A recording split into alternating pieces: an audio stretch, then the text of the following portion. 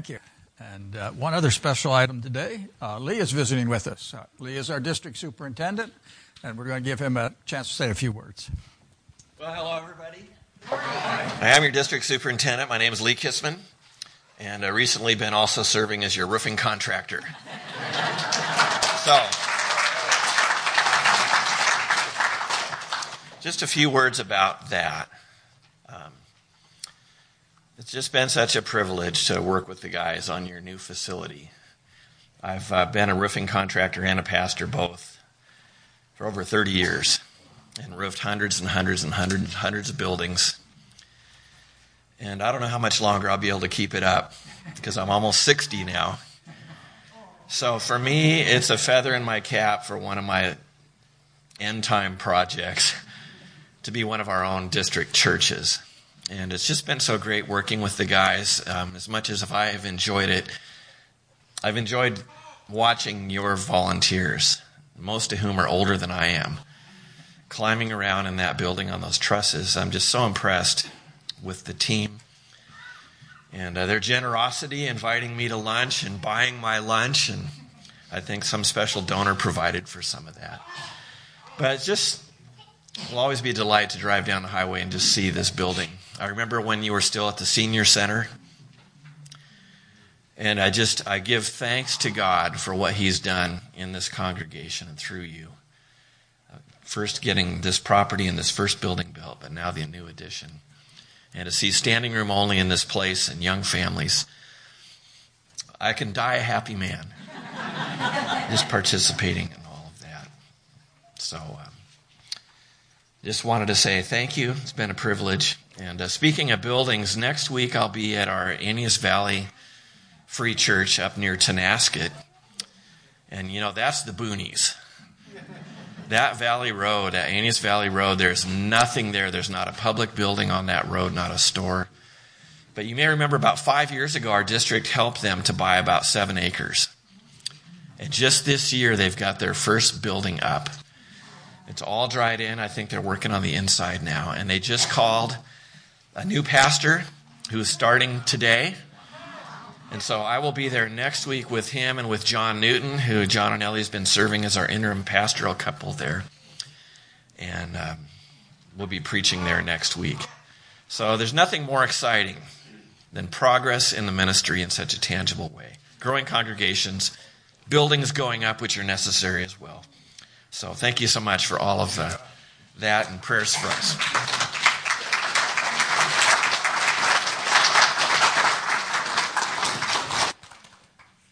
And you might keep Lee in prayer. He's leaving for Guatemala here next month, joining his wife down there for a time. So keep him in prayer. We're going to ask the kids to make their way to junior church. And while they're making their way to junior church, we're going to turn to Romans chapter 11 this morning. Romans chapter 11.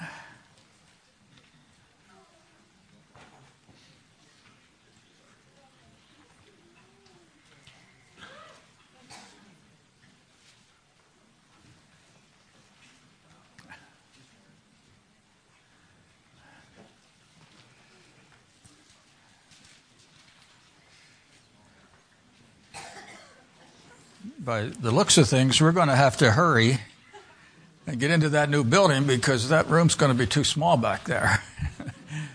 There was at least a dozen of them went out. Okay, Romans chapter 11. We'll read the verse 1 through 10 here. I say then, God has not rejected his people, has he? May it never be. For I too am an Israelite, a descendant of Abraham, of the tribe of Benjamin. God has not rejected his people whom he foreknew. Or do you not know what the scripture says in the passage about Elijah, how he pleads with God against Israel? Lord, they have killed thy prophets, they have torn down thy altars, and I alone am left, and they are seeking my life. But what is the divine response to him? I have kept for myself 7,000 men who have not bowed the knee to Baal. In the same way, then, there has also come to be at the present time a remnant according to God's gracious choice. But if it is by grace, it is no longer on the basis of works. Otherwise, grace is no longer grace. What then? That which Israel is seeking for, it has not obtained. But those for whom were chosen obtained it, and the rest were hardened. Just as it is written, God gave them a spirit of stupor, eyes to see and ears to hear not, down to this very day. David said, let their table become a snare and a trap and a stumbling block and a retribution to them. Let their eyes be darkened to see not and bend their backs forever. Paul raises a very serious question in verse 1. Has God rejected his people? Is he finished with the nation of Israel? Has the church replaced the nation of Israel? Serious questions. Should we as a church join the boycott of Israel? Should we join with the UN and stand against the nation of Israel, believing that they have no part or right in the land? Should we condemn the settlements that are being made? Or does God still have a plan and purpose for Israel? We need to approach this with caution because we are living in a day and age when so many are condemning the nation of Israel. I was thinking of that just this morning in our Sunday school class. We read the story of the crucifixion of Jesus Christ there. And, it started out, and he delivered him to be crucified. Who was he? Pilate. Pilate was not a Jew. He was a Gentile. And yet, if we're not careful, we put that blame squarely on the shoulders of the Jewish people. The fact of the matter is, it was not the Jews and it was not the Gentiles that took his life. He gave it for us. He willingly went to the cross for us. But there are a lot of practical questions that come out of, has God rejected his people or not? For one thing, if we condemn Israel for taking back their land, then what does that say to America today? Whose land was this before we came along? Should we give it back to the Indians? Let's all move back to the lands that we originated from. If you're going to put those standards on Israel, why not on America? Are we being consistent in our approach there? And then there comes the question, if God can set aside a promise that he made to Abraham, a unilateral promise that did not depend upon what Abraham did, what hope do we have as a church? Will he set aside his promise that he made to us as well if we don't do the things that we should be doing?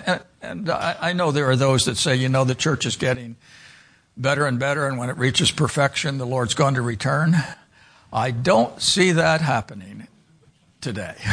I don't see it going that direction. And so what's to prevent God from saying, okay, I gave up on Israel, now I'll give up on the church and I'll start a third time? We need to approach this subject very carefully as we move into chapter 11 here. We're actually going to spend 3 weeks in chapter 11. We'll skip next week because that's the Sunday before Thanksgiving. And lest I forget, you got an assignment for next week. I usually...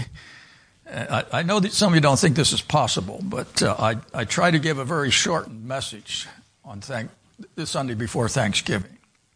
And I do that for the reason that I want to give you time as a congregation to give thanks to the Lord. So I want you to spend some time thinking this week, what special blessing has God brought into your life this past year? And what do you want to give thanks for? And I'll give you the opportunity to share that next time. So that's your assignment for next week. But we're going to look at chapter 11. It's going to take us 3 weeks to get through it. We're going to look at today God's purposes for Israel. And then we're going to see what is some of his purposes for the church. And then we come down to verse 33, and we're going to take a look at the tremendous wisdom of God. And you know what? We're going to walk away after looking at this chapter for 3 weeks, and we're going to scratch our head and say, I don't understand it all. Because his wisdom is so much greater than ours. But we're going to have a better handle, a better glimpse on what God is doing in the world when we finish. There are 3 approaches to the study of this chapter and God's purpose for Israel. I'm just going to quickly give you those 3, and then we'll take a look at what is being said in the text here. There's, first of all, the British Israelite viewpoint, made popular years ago by Worldwide Church of God, Herbert W. Armstrong and that particular group. They taught that the nations of Europe were actually the lost tribes of Israel. Now, there's no historical evidence for that. There's no genetic evidence for that. I have a feeling that today some of our writers in America are trying to put America in that place instead of Europe. Even some of our Jewish theologians are identifying America as the people of God. I don't see that in Scripture. I think we need to be very careful. I know some of those books are popular and so forth, but when they try to put America in Israel's place, I think they have a real problem, and I think we need to reject that viewpoint. There's the allegorical viewpoint, which says much of Scripture is an allegory. We can't really understand it unless somebody explains it to us. So much of your covenant theology revolves around this particular area. It's all symbolic. To them, God has transferred the blessings of Israel to the church. That's where we get replacement theology today. The church has replaced Israel. Israel has, they're thinking, no right to the land.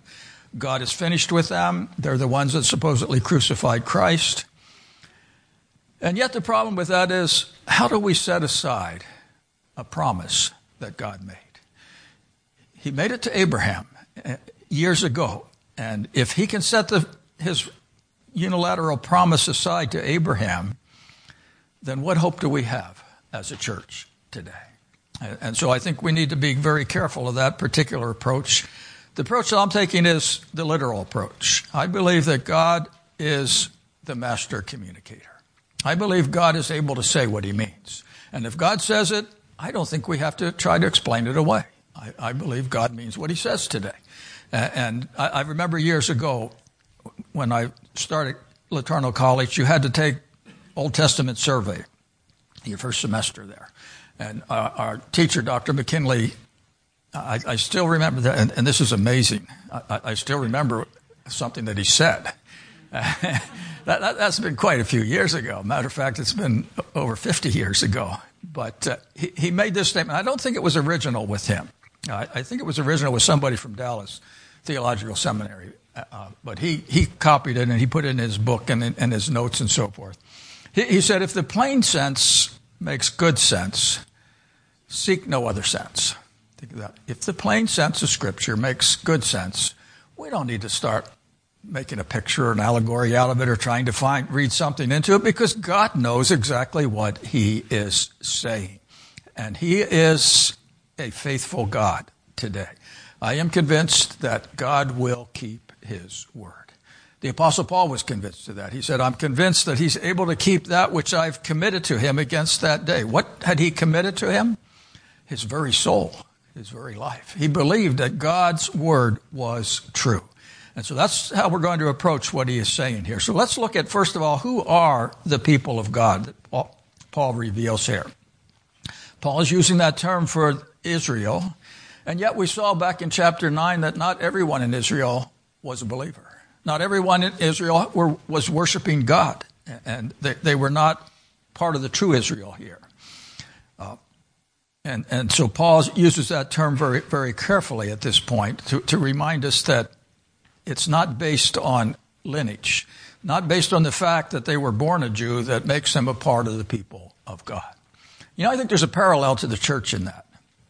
How many people today are trusting in the fact that they were born in America, Christian nation, so they've got to be a Christian?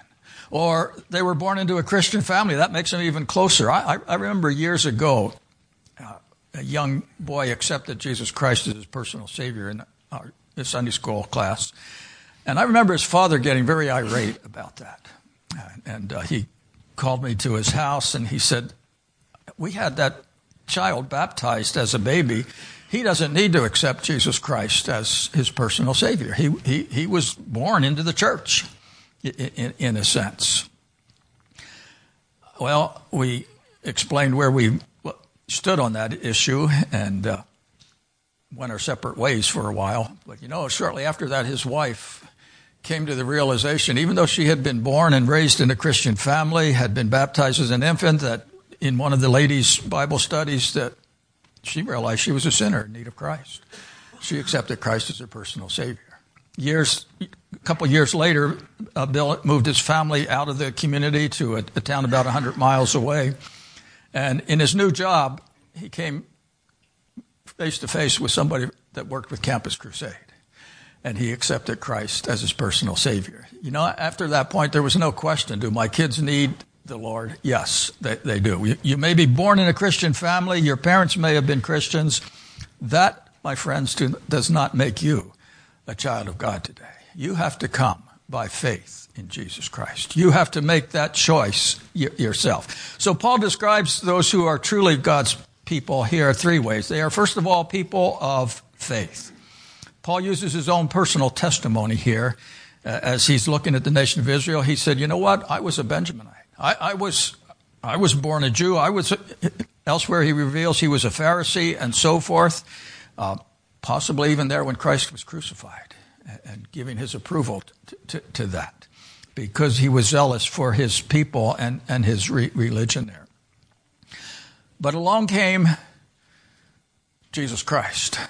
And as Paul was making his way down the road to Damascus to persecute the church, the Lord revealed himself to him. He said, Saul, why are you persecuting me? Why are you doing this to me? And he came face to face with the reality that he has been fighting against God. And he had to make a choice. He had to decide to put his faith and trust in this one who was revealing himself to him. Paul made that choice to believe. Same as we saw back in chapter 10, in verse 10. If we confess with our mouth, we believe in our heart that God raised him from the dead, we shall be saved. Paul had to come to that conclusion. He came as a person of faith. He also reveals that God's people are people of choice. We looked at God's sovereign hand in Paul's conversion there and elsewhere. But also there came a point where he had to exercise his free will. God in his sovereignty gave him the right to make that choice. I think of my own life. I grew up in a home where we didn't know anything, or I wasn't taught anything at all about the Bible, about the Lord. I was 8 years of age before I even went to anything at all that was religious. And the only reason I went was because I had a Quaker lady as a teacher in third grade. And every Monday morning, she would get up and ask for a show of hands. How many of you went to Sunday school yesterday? I didn't have any idea what Sunday school was. And I didn't want to go to Sunday school because I went to school 5 days a week. Why do I want to go a sixth day? That just didn't make sense to me. But she made you feel like you were a heathen if you didn't go to Sunday school. And then a fellow student that was mentally challenged, a year or two older than I was, but in my class, said, hey, how would you like to come to a Bible club? And I thought, you know what? This is going to get Mrs. James off of my back. I can at least say I have something to do. I didn't know what the Bible was. You had to listen to it. Back in those days, you had to say the Lord's Prayer, read a portion of the Bible, and say the Pledge of Allegiance to the flag. That's how you just started your class off. Or your day off. That's all I knew about the Bible. But I thought, if this is going to get Mrs. James off my back, I'll take the time and go. You know, they presented the gospel in that Bible club. And I resisted that for 4 years. I was not going to have anything to do with that because my parents had told me all about Santa Claus, all about the Easter Bunny. And I knew, I don't want to shatter anybody's illusions here this morning, but I knew that wasn't true. And I had good reason to believe that because we lived in an old farmhouse. The only heat upstairs was through a grate in the floor. And we could watch supposedly Santa Claus setting up the Christmas tree and the village under the tree and wrapping the presents. And we knew it wasn't Santa Claus. We knew who was doing it. And so I thought, you know what? You fooled me once, you're not going to do it again. I don't know how many people shared the gospel with me. I don't know how many Sunday school teachers I went through, Sunday school superintendent, our pastor, and I had 101 reasons why to say no. Until I came to the point where I had to recognize I was a sinner in need of salvation. And then as the Sunday school superintendent gave the invitation, I went forward and I knelt down, prayed with our pastor to accept Jesus Christ as my personal Savior. It was a choice that I had to make. And here, Paul uses the example of Elijah. Poor Elijah, he thought, I'm the only one that's made that choice. I'm all alone in this. And you know what God said to him? Elijah, get up, get busy. You're not alone in this. There's 7,000 that have chosen to worship me. 7,000 that haven't worshiped Baal here. You're not alone in this. They were a people who made a choice to serve God and follow God. The same as what he said back in chapter 10, 9 and 10. We have to come to the place where we believe in him, where we accept him as our personal Savior and Lord of our lives. We're a people of choice. We're also a people of grace. He talks in verse 5 of the present remnant, a remnant of grace there. And there is still a remnant of people who are saved by grace amongst the Jewish people. We have, if you look on our bulletin board back there, we have a missionary couple that have been serving for 30-some years with Wycliffe Bible translators. Peter is Jewish by background. Laura was not, but she adopted his faith when they got married. And they still are part of the Messianic movement. They still worship with other Jewish people. A little bit different tradition than what we would worship. They observe some of the feasts and so forth with their people there, with the idea in mind that they're going to communicate the gospel message to their people.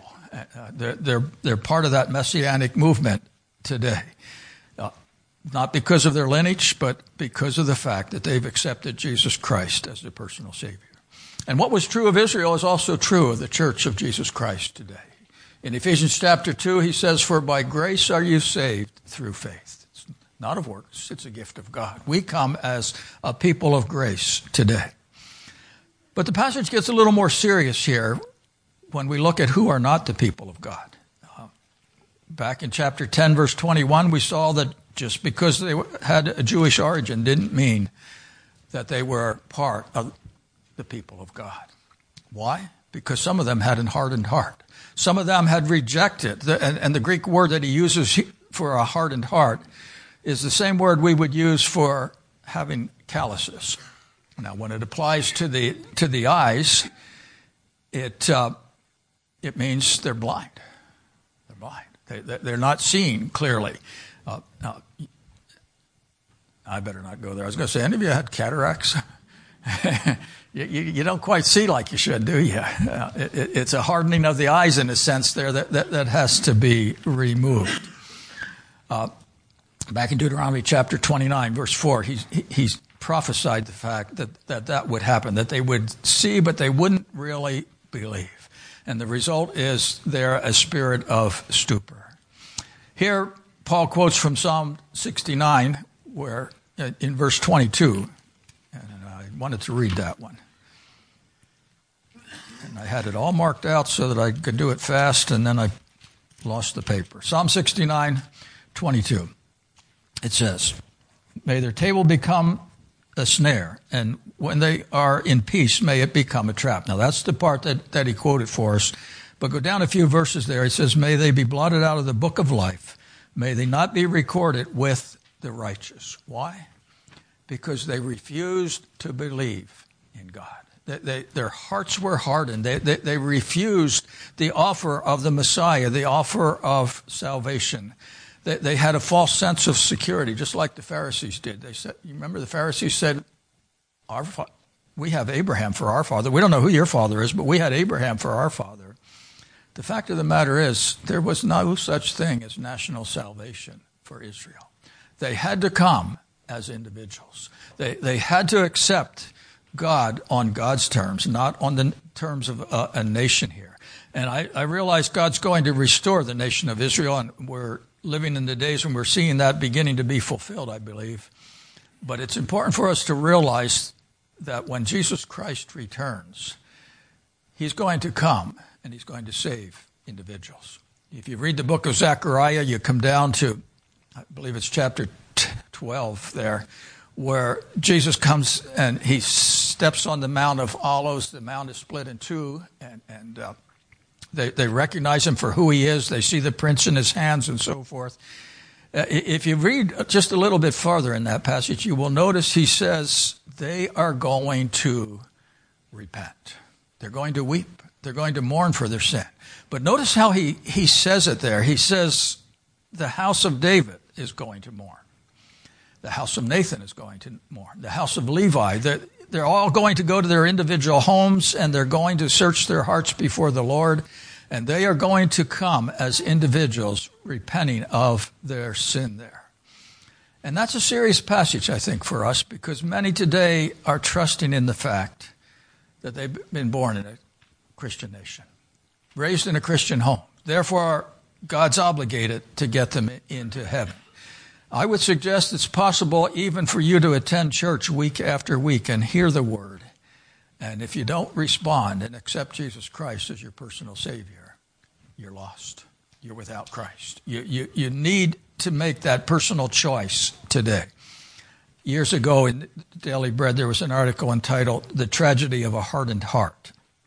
It was a pastor who went, actually in England, he went to a new pastorate, and he began to visit different families in the congregation. He went to this one. The aged father of the household followed me, he said, to the door and stopped me on the porch.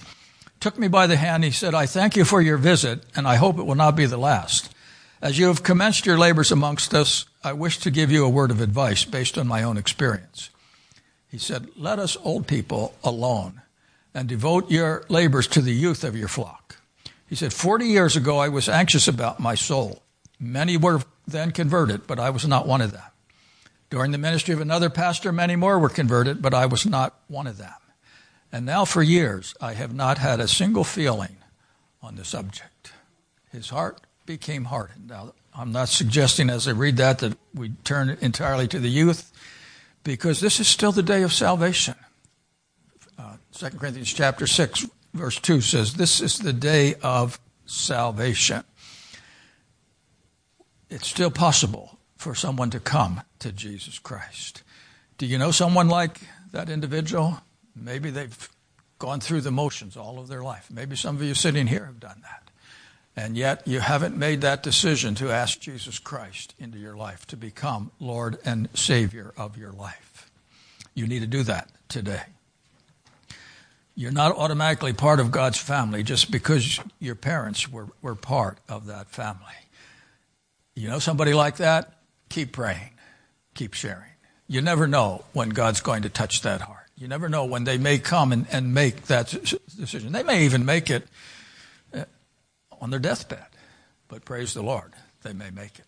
And we need to communicate the gospel message to those that desperately need Jesus Christ. If you've made that decision, you need to recognize you have a responsibility to share that, to pass it on, to seek to bring others into a saving knowledge of Jesus Christ. If you haven't, beware the danger of a hardened heart. Don't presume upon tomorrow. You just may not have a tomorrow. Today is the only day you have. You may not be here tomorrow. As we think of Israel, and we'll see more of Israel next time, 2 weeks from now, but remember, as Paul raised that question, has God rejected his people? His answer was an emphatic no. May it never be, he said. God keeps his promises. In Romans 8:32, he speaks of the fact, if God spared not his own son, but delivered him up freely for us all, how shall he not with him also give us all things? And then he closes that section in Romans chapter 8. You come down to those tremendous words, what shall separate us from the love of God? Shall tribulation, trials? He goes on and gives a whole long list of things there, and his conclusion is nothing is able to separate a child of God from God. His love is real. His love is true. His love is for us today. Praise the Lord, God is not finished with his people, Israel, and praise the Lord, God is not finished with you and I either. He will keep his word to his church and to those who come by faith in Jesus Christ. And so as you think about the example here of Israel, let me ask you a personal question. Are you part of the family of God today? I'm not asking were your parents a part of the family of God? I'm not asking, were you raised in a Christian nation? And I have my doubts that we would call America a Christian nation anymore. I don't know if it ever was, but it certainly had better principles than it does today.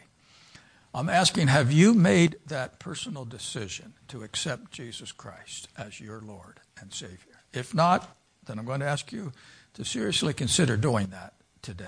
I'll be available at the end. You can visit with me, and we'll go into the office if need be, and I'll share with you how you can become a child of God. But make sure you're not resting on somebody else's faith. Make sure it's personal, that you've accepted Jesus Christ as your Lord and Savior. Let's pray. Father, thank you for who you are. Thank you for your character. Thank you that you are faithful and true.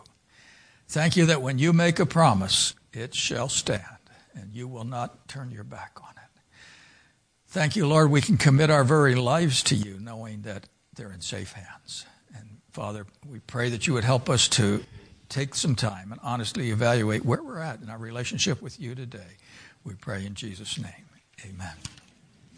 Okay, we're going to sing Fill My Cup, Lord.